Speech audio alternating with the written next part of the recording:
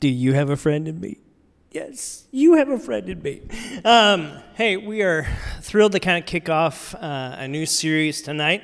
And just to worship together, we're going to kind of look into God's Word a little bit. And if you're new, we're going to take communion afterwards and give you space to do that. Or if you just want to sit and think and reflect on what we're wrestling with tonight, or just worship. And then we're going to close our service with another song of worship and just a quick announcement. So if you're new, that's kind of where we're going. But this idea of friending is a series we wanted to look at. We're going to have our teaching team tackle this. So I'm going to look at a couple. We've got Elisa Medina who's going to help, and Kimberly and Brian. And so we're just kind of looking at this idea of how do you build healthy, godly, and good friendships, and what does the Bible have to say about that? And so as we kind of get into this series, tonight we're going to look at one of those ingredients, but to kind of get us leaning into that a little bit, I want you to think about your closet at your house or at your apartment that has all of your shoes, okay? Can you picture it? For some of you, it's really neat and tidy. For the rest of the 98% of us, it's just like a pile of shoes, maybe, if you will, that are there. So I want you to think of your shoe pile or maybe your shoe cleanliness. If you've got how many of you have shoe organizers? Wow, half of you are impressive. The other half of us are normal. So it's just okay. But, okay, you got the shoe organizer, whatever that is. So I want you to think of your shoes. You got the picture in your mind? Okay, how many of you have more than 5 pairs of shoes? Okay, more than 15 pairs of shoes. More than 20 pairs of shoes. Okay, more than 30 pairs of shoes. More than 40 pairs of shoes, to the gentleman in the hats. So, listen, I am not talking about or trying to identify anything. I'm not talking about your shopping habits. I want you to picture your shoes, because the reality is you are comfortable in your shoes. Am I right? That you've got shoes that you're comfortable with, and you enjoy that. But we have another opportunity here where we actually go and do something, and we take our comfortable shoes, and we trade them in. Can you think of what I'm thinking about? It's when we show up to go bowling. Who's with me? How many of you have been bowling before? All right. Now, unless you're like my friend Travis, who probably has his own bowling shoes and maybe a collection of them, you do you, man. You do you. But the rest of us, we show up at the bowling alley and we take our comfortable shoes and we hand them to a stranger we've never met before. And they hand us strange shoes, don't they? And we put them on. We don't even think about the reality that hundreds of people have worn these particular shoes, but we put on these other shoes. How many of you bowl with other shoes, right? You walk around in them. You kind of experience life, if you will, a little bit in someone else's shoes. And that's what I want you to keep in mind as we dive into this ingredient that we're going to look at tonight of what does it make? What are some of those things that we need to make more and more a part of our life if we want to have healthy, godly, and good relationships and friendships? And so as we dive into this series looking at this idea of being in someone else's shoes is important with this idea of friending. We know statistically that studies have shown for years that people who have good friendships live longer, have a better construct to life and a better understanding of going on and experiences in life. There was a study, the Grant study, done by Harvard that followed subjects for 75 years. How many of you would say that's a long time to follow a group, right? And here's what they discovered. Strong relationships are the most important ingredient to well-being in a long life. Okay, intuitively, we know this, that friendships matter and to be in relationship. We were created and designed to be in relationship with God. That matters. But it also matters that we have good friendships one to another with the people in our lives. Now, that may be that you're here and you're like extreme extrovert and you're friends with everybody and you've got 100 best buddies. For some of you, you may be more introverted and you've got 2 or 3 people that you say, these are my deep friends that I'm connected to, but friendships matter. We want to look at some of those insights. And tonight I want to look at this one topic that I think is probably the main building block, if you will, to healthy, godly, good relationships and friendships, and that is empathy. the ability to have compassion with people. Empathy is defined like this: the capacity to understand or feel what another person is experiencing from within that person's frame of reference. The capacity to place oneself into another's position.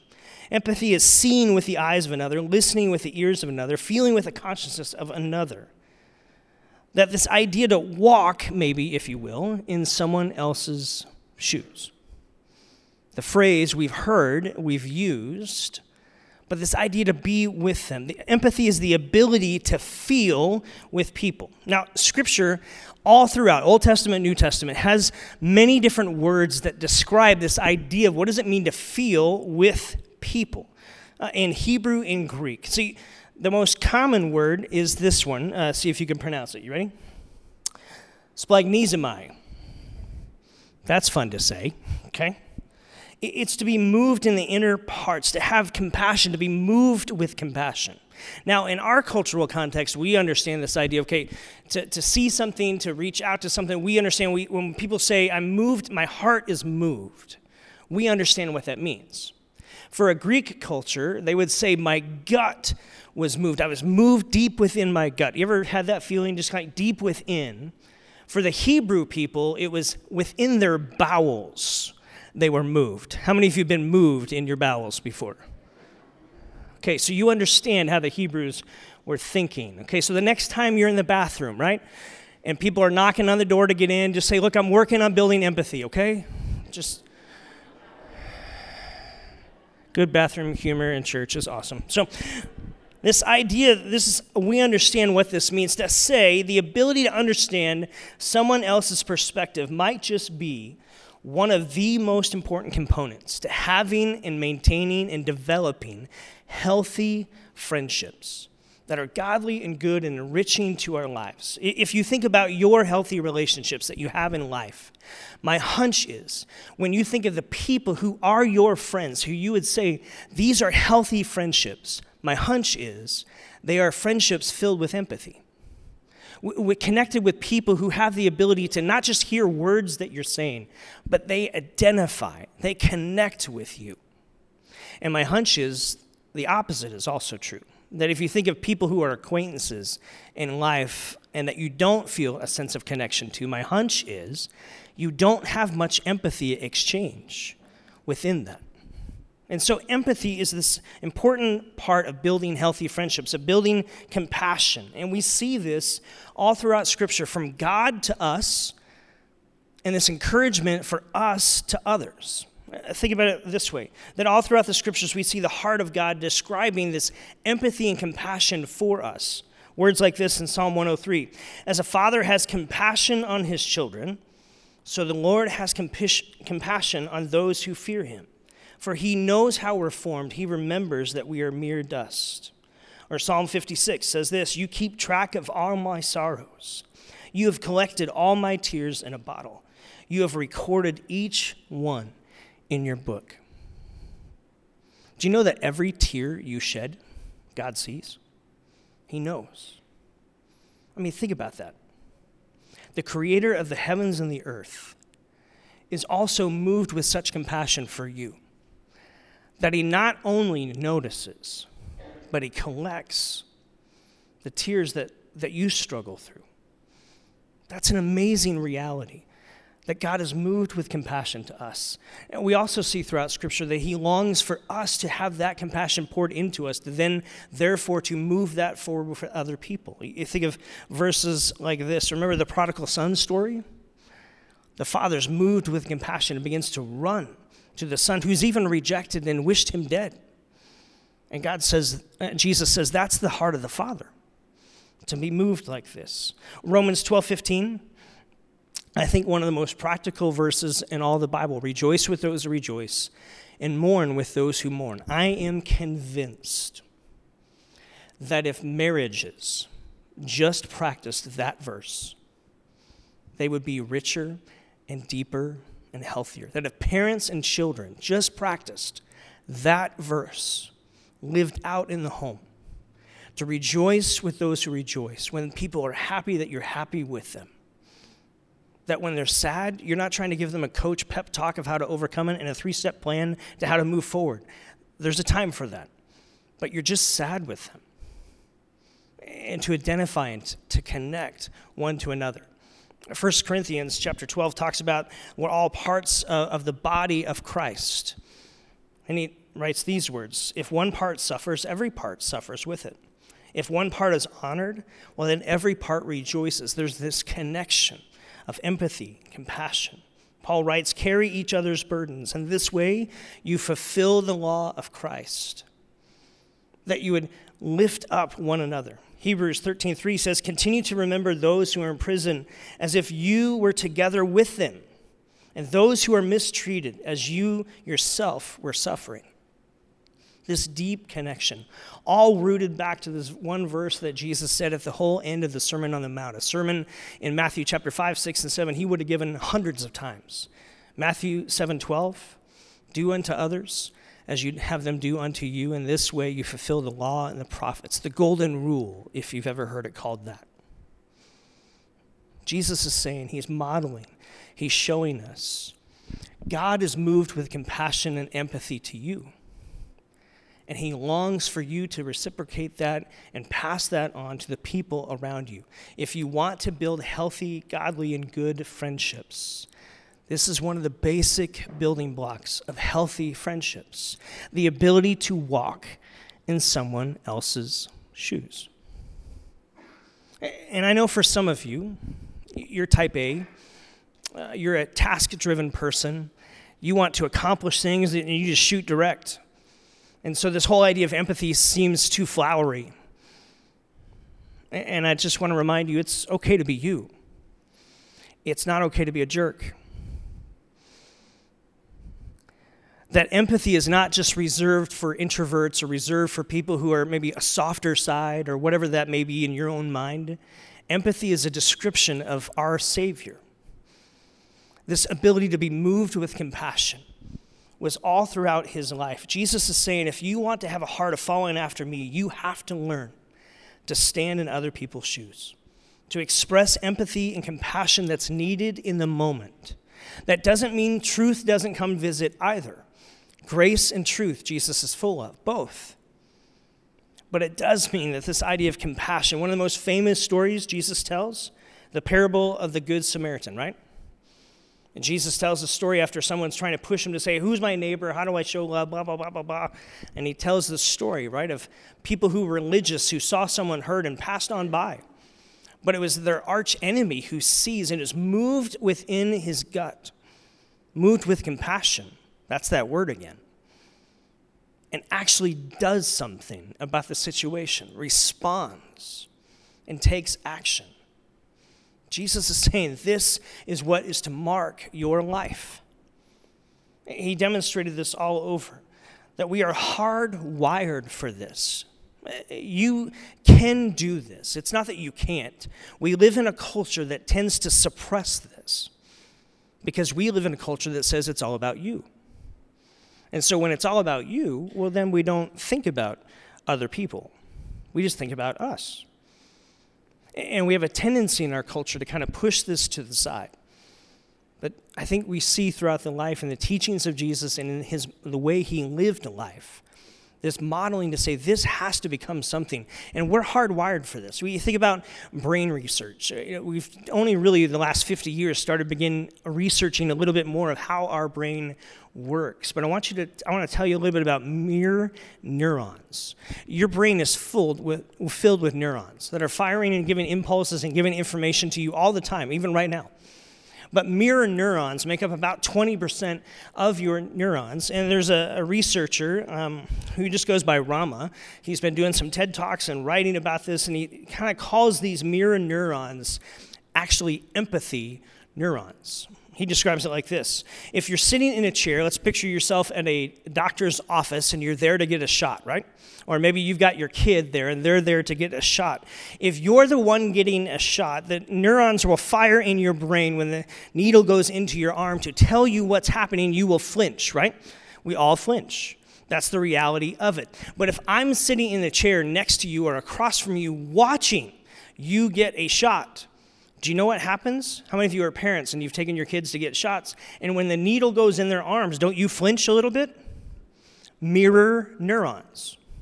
This ability, empathy neurons, to say, ooh, and you feel that. How many of you watch stupid human trick videos, like where people crash and burn and fall off cliffs, wreck bikes and all that kind of stuff? And every single one of you, when that happens in that moment, what happens in your body? Like you flinch, right? You cringe up when you see that happen. Why? Mirror neurons. You are hardwired to react and to have this empathy for someone else that you're going, okay, that was stupid to even do that, but that hurt me watching it a little bit. Because you have this reflection that we are hardwired by our Creator to feel for others, to feel with people, empathy. This ability to say people with empathy are more likely to help each other. It reduces prejudice and racism. It creates better bosses and creates better doctors. People who can learn to live with empathy. During the Holocaust, studies show that people who were helping hide the Jews in that moment were people who were raised in a home where they were taught about walking in someone else's shoes. They lived with empathy, and their heart went out.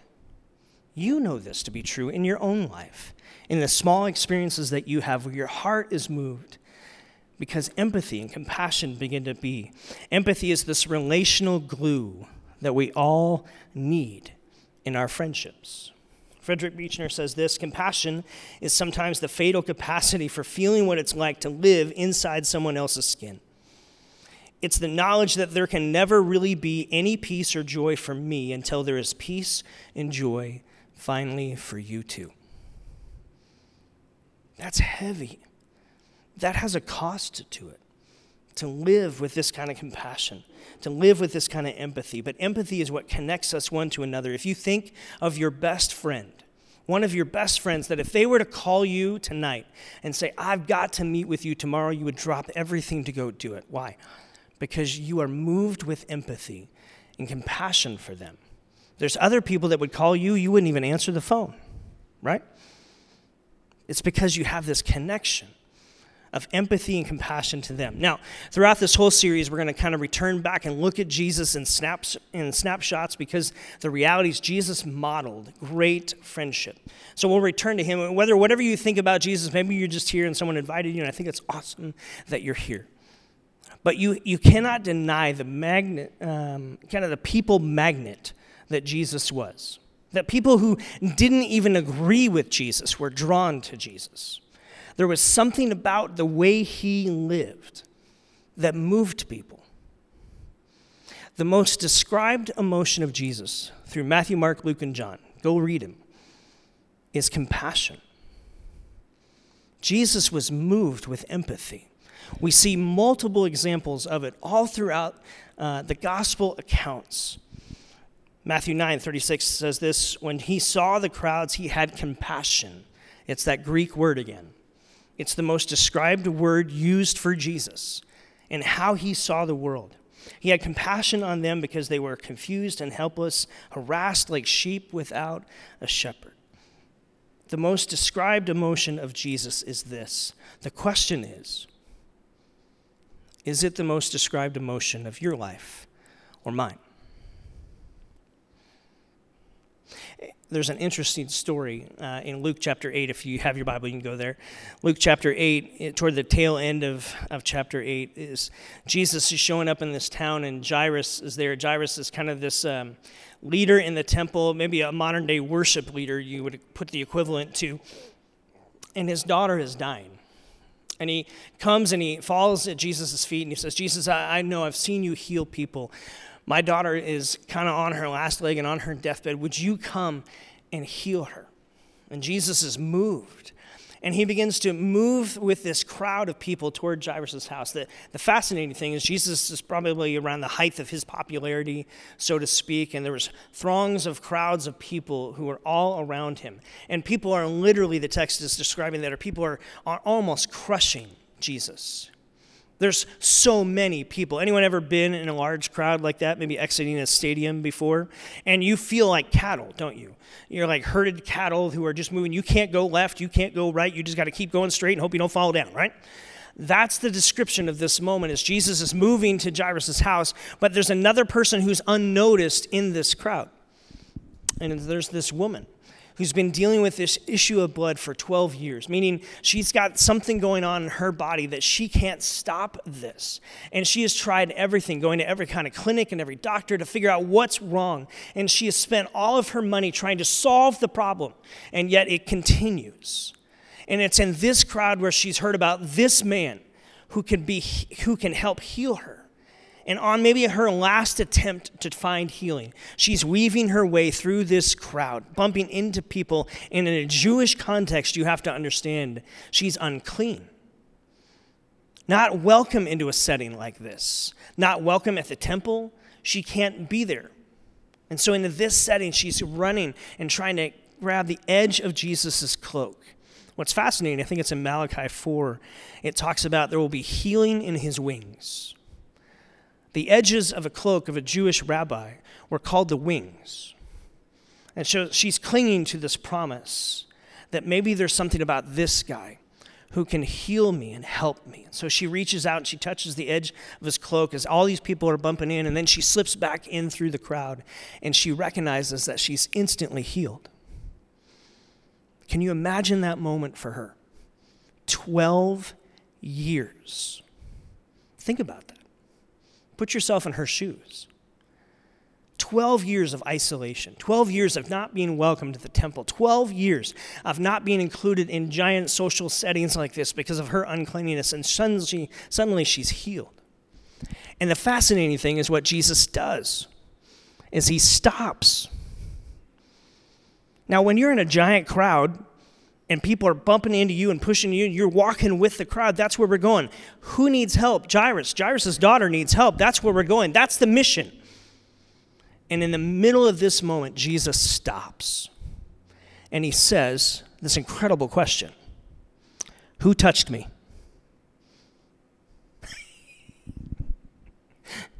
Peter next says this. Who hasn't touched you? That's kind of what I'm thinking. You could read in the text, and Peter's like, Jesus, I've been like touched 1,500 times. We're walking in a huge crowd, people pumping it, like we're almost crushed here. Like, who hasn't bumped into you? Like, duh. And I love Jesus' response. No, someone touched me. Power has gone out from me.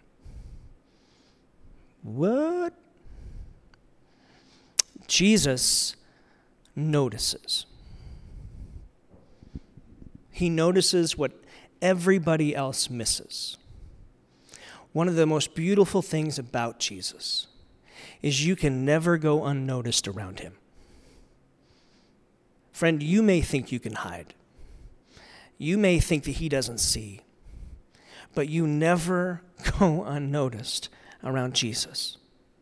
And he stops in this moment.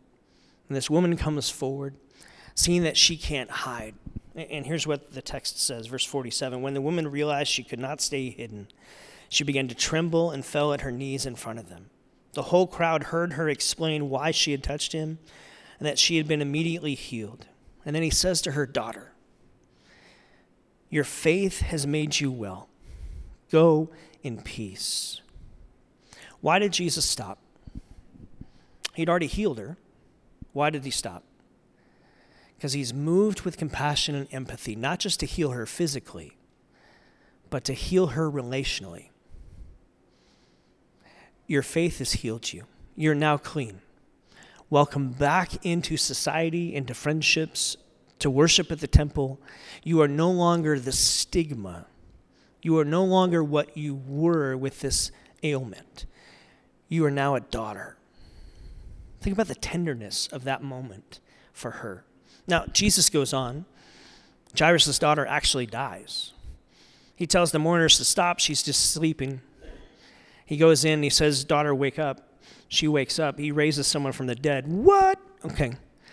But the crazy moment in here is Jesus has enough power to do the miracle that he was set on mission to do, and enough power to notice the unnoticeable, and to do both. Why? Because he is moved with empathy and compassion. It's the most described emotion of him. Hebrews 4 says this, therefore, since we have a great high priest who has ascended into heaven, Jesus, the Son of God, let us hold firmly to the faith that we profess, for we do not have a high priest who is unable to empathize with our weaknesses. Jesus is moved toward you. That is an amazing theological reality. And so maybe some simple takeaways for us as we kind of wrestle with this. Okay, what does it look like to be a person of empathy, a person that's moved with compassion like Jesus? First off, empathy is different than sympathy. Empathy is different than sympathy. Sympathy is having pity or being sorry for someone.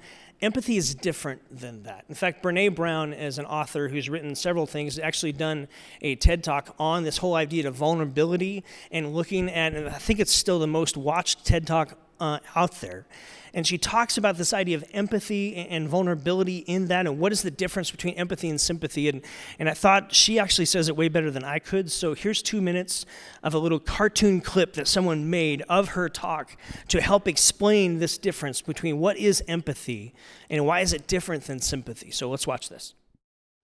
So what is empathy, and why is it very different than sympathy? Empathy fuels connection. Sympathy drives disconnection. Empathy, it's very interesting. Teresa Wiseman is a nursing scholar who studied professions, very diverse professions where empathy is relevant, and came up with 4 qualities of empathy. Perspective taking, the ability to take the perspective of another person or recognize their perspective as their truth. Staying out of judgment, not easy when you enjoy it as much as most of us do. Recognizing emotion in other people and then communicating that. Empathy is feeling with people. And to me, I always think of empathy as this kind of sacred space when someone's kind of in a deep hole and they shout out from the bottom and they say, I'm stuck, it's dark, I'm overwhelmed. And then we look and we say, hey, you climb down. I know what it's like down here. And you're not alone. Sympathy is, ooh, it's bad, no. You want a sandwich? Empathy is a choice, and it's a vulnerable choice, because in order to connect with you, I have to connect with something in myself that knows that feeling.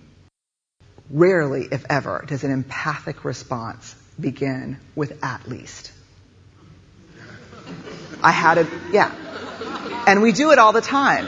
Because you know what? Someone just shared something with us that's incredibly painful, and we're trying to silver lining it. I don't think that's a verb, but I'm using it as one. We're trying to put the silver lining around it. So, I had a miscarriage. Oh, at least you know you can get pregnant. I think my marriage is falling apart. At least you have a marriage. John's getting kicked out of school. At least Sarah is an A student. But one of the things we do sometimes in the face of very difficult conversations is we try to make things better. If I share something with you that's very difficult, I'd rather you say, I don't even know what to say right now. I'm just so glad you told me. Because the truth is, rarely can a response make something better. What makes something better is connection.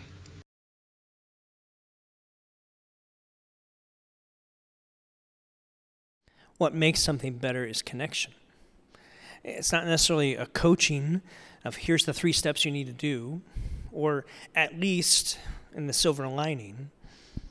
It's just being with people. There'll be a moment to whisper wisdom. There'll be a moment to give some insight.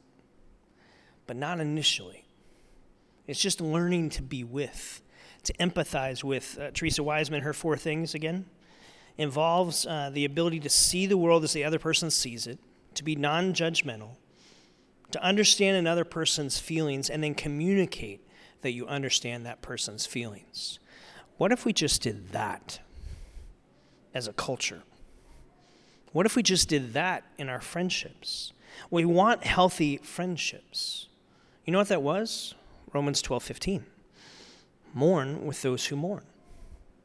that you're with them in that moment. Henry Nouwen says this: the friend who can be silent with us in a moment of despair or confusion, who can stay with us in our hour of grief or bereavement, who can tolerate not knowing, not curing, not healing, but face with us the reality of our powerlessness. That is a friend who cares. We want to be those kind of friends. That to learn to be fully present. For some of you, I'll speak for myself, that's part of the challenge. It's just to be fully present. I struggle with that. Of often wanting to be somewhere else, or I've got 3-4 other things going on that I want to tackle and go do, and yet I just need to be here. I still got work to do. But I want to be a good friend. I know you do too. And so learning this idea of empathy in life matters. Secondly, suffering builds our empathy. It can. That when you go through the struggles of life and go through some suffering in your own, if we don't try to hide from it, and we actually kind of lean into it a little bit, we can learn through our suffering and develop in empathy so that we can then empathize with other people. It's like a schoolyard where we can learn a little bit of empathy. 2 Corinthians 1 talks about this idea that God wants to be known as the God of all comfort, who comforts us in our troubles, so that we then can turn and comfort others. It's the fact that God can empathize and has compassion with you, and he wants to pour that into you so that then you can use that for others. God doesn't ever waste pain. He loves to recycle that to be a blessing to others. It doesn't mean what happened to you was good. It just means that God can use you to be a blessing for others. You know this to be true. That when people are going through a certain thing in life and you have gone through a similar situation, doesn't your heart just move a little bit more to jump in and try to empathize and be with those people? When we suffer, it's a way for us to learn empathy. God won't leave us there, but he often will teach us the most in the midst of that season.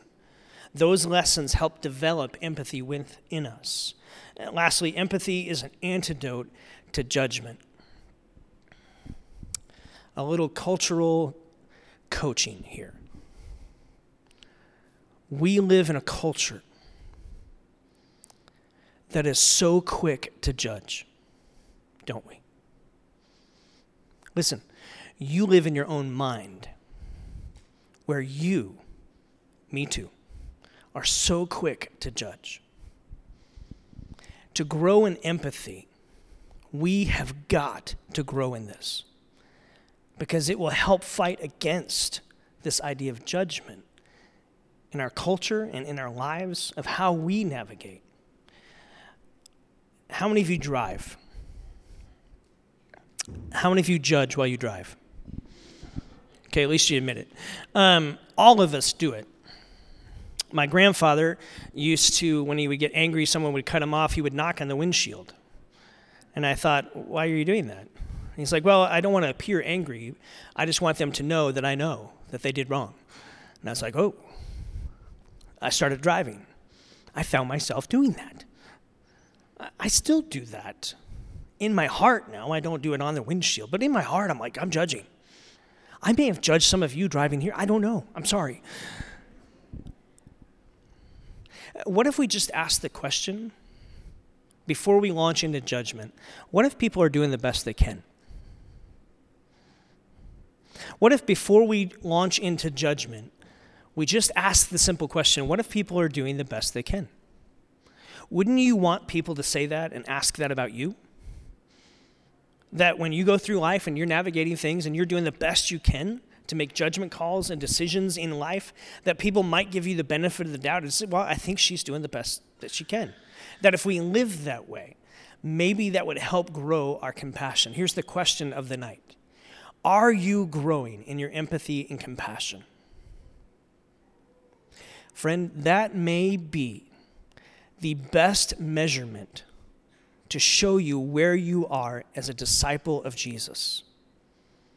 Listen, if it is the most described emotion of Jesus throughout the gospel context, I don't think that's by accident.